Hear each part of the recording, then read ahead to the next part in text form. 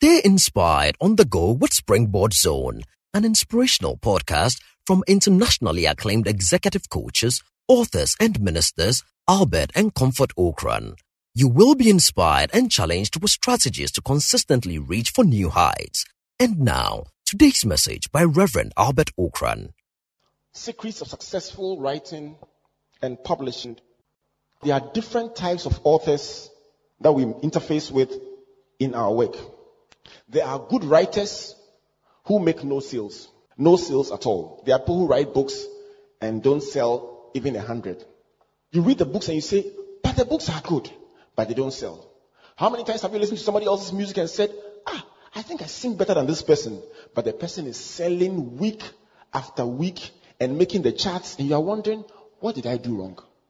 And so some of the things I say are going to provoke musicians, poets, people in the creative areas.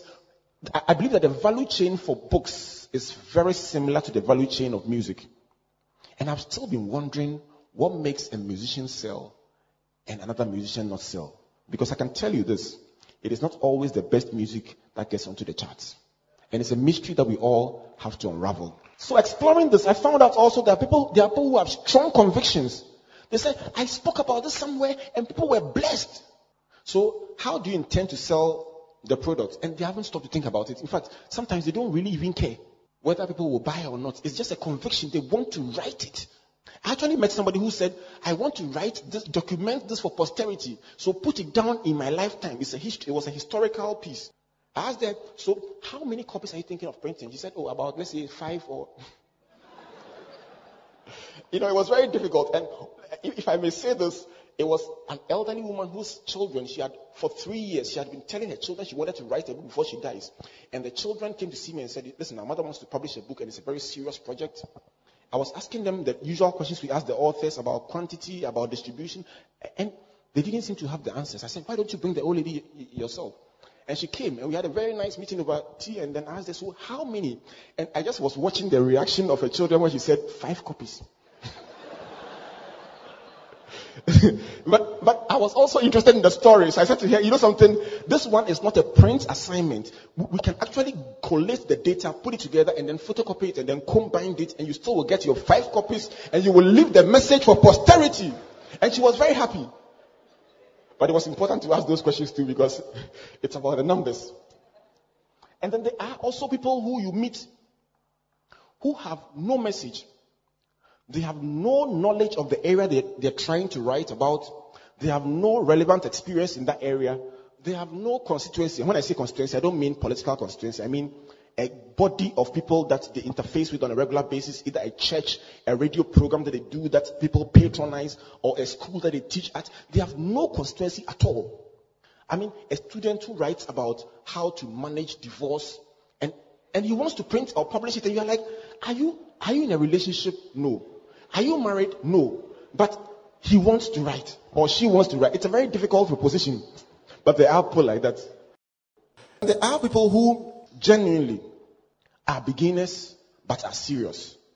Who want to learn the principle, want to understand it, and want to go on to become great writers. So they start from somewhere and they build on step by step.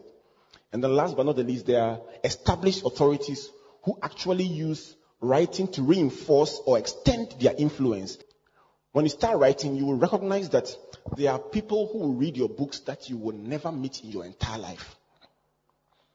You will get an email from places you have not traveled to before, and the person says, I read your book, it changed my life.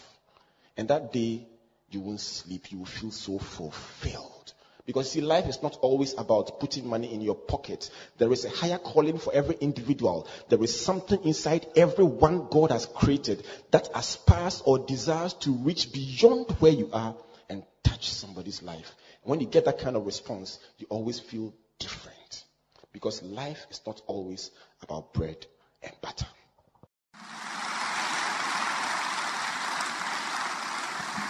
Thank you for listening to Springboard Zone, an inspirational podcast by Albert and Comfort Okran. Like our Facebook and Twitter pages at Albert N.E. Okran and Comfort Okran A for free resources and information about our itinerary, conferences, and media broadcast. For speaking appointments, email albert.okran@icloud.com or SMS or WhatsApp us on +233 24 99 99 000.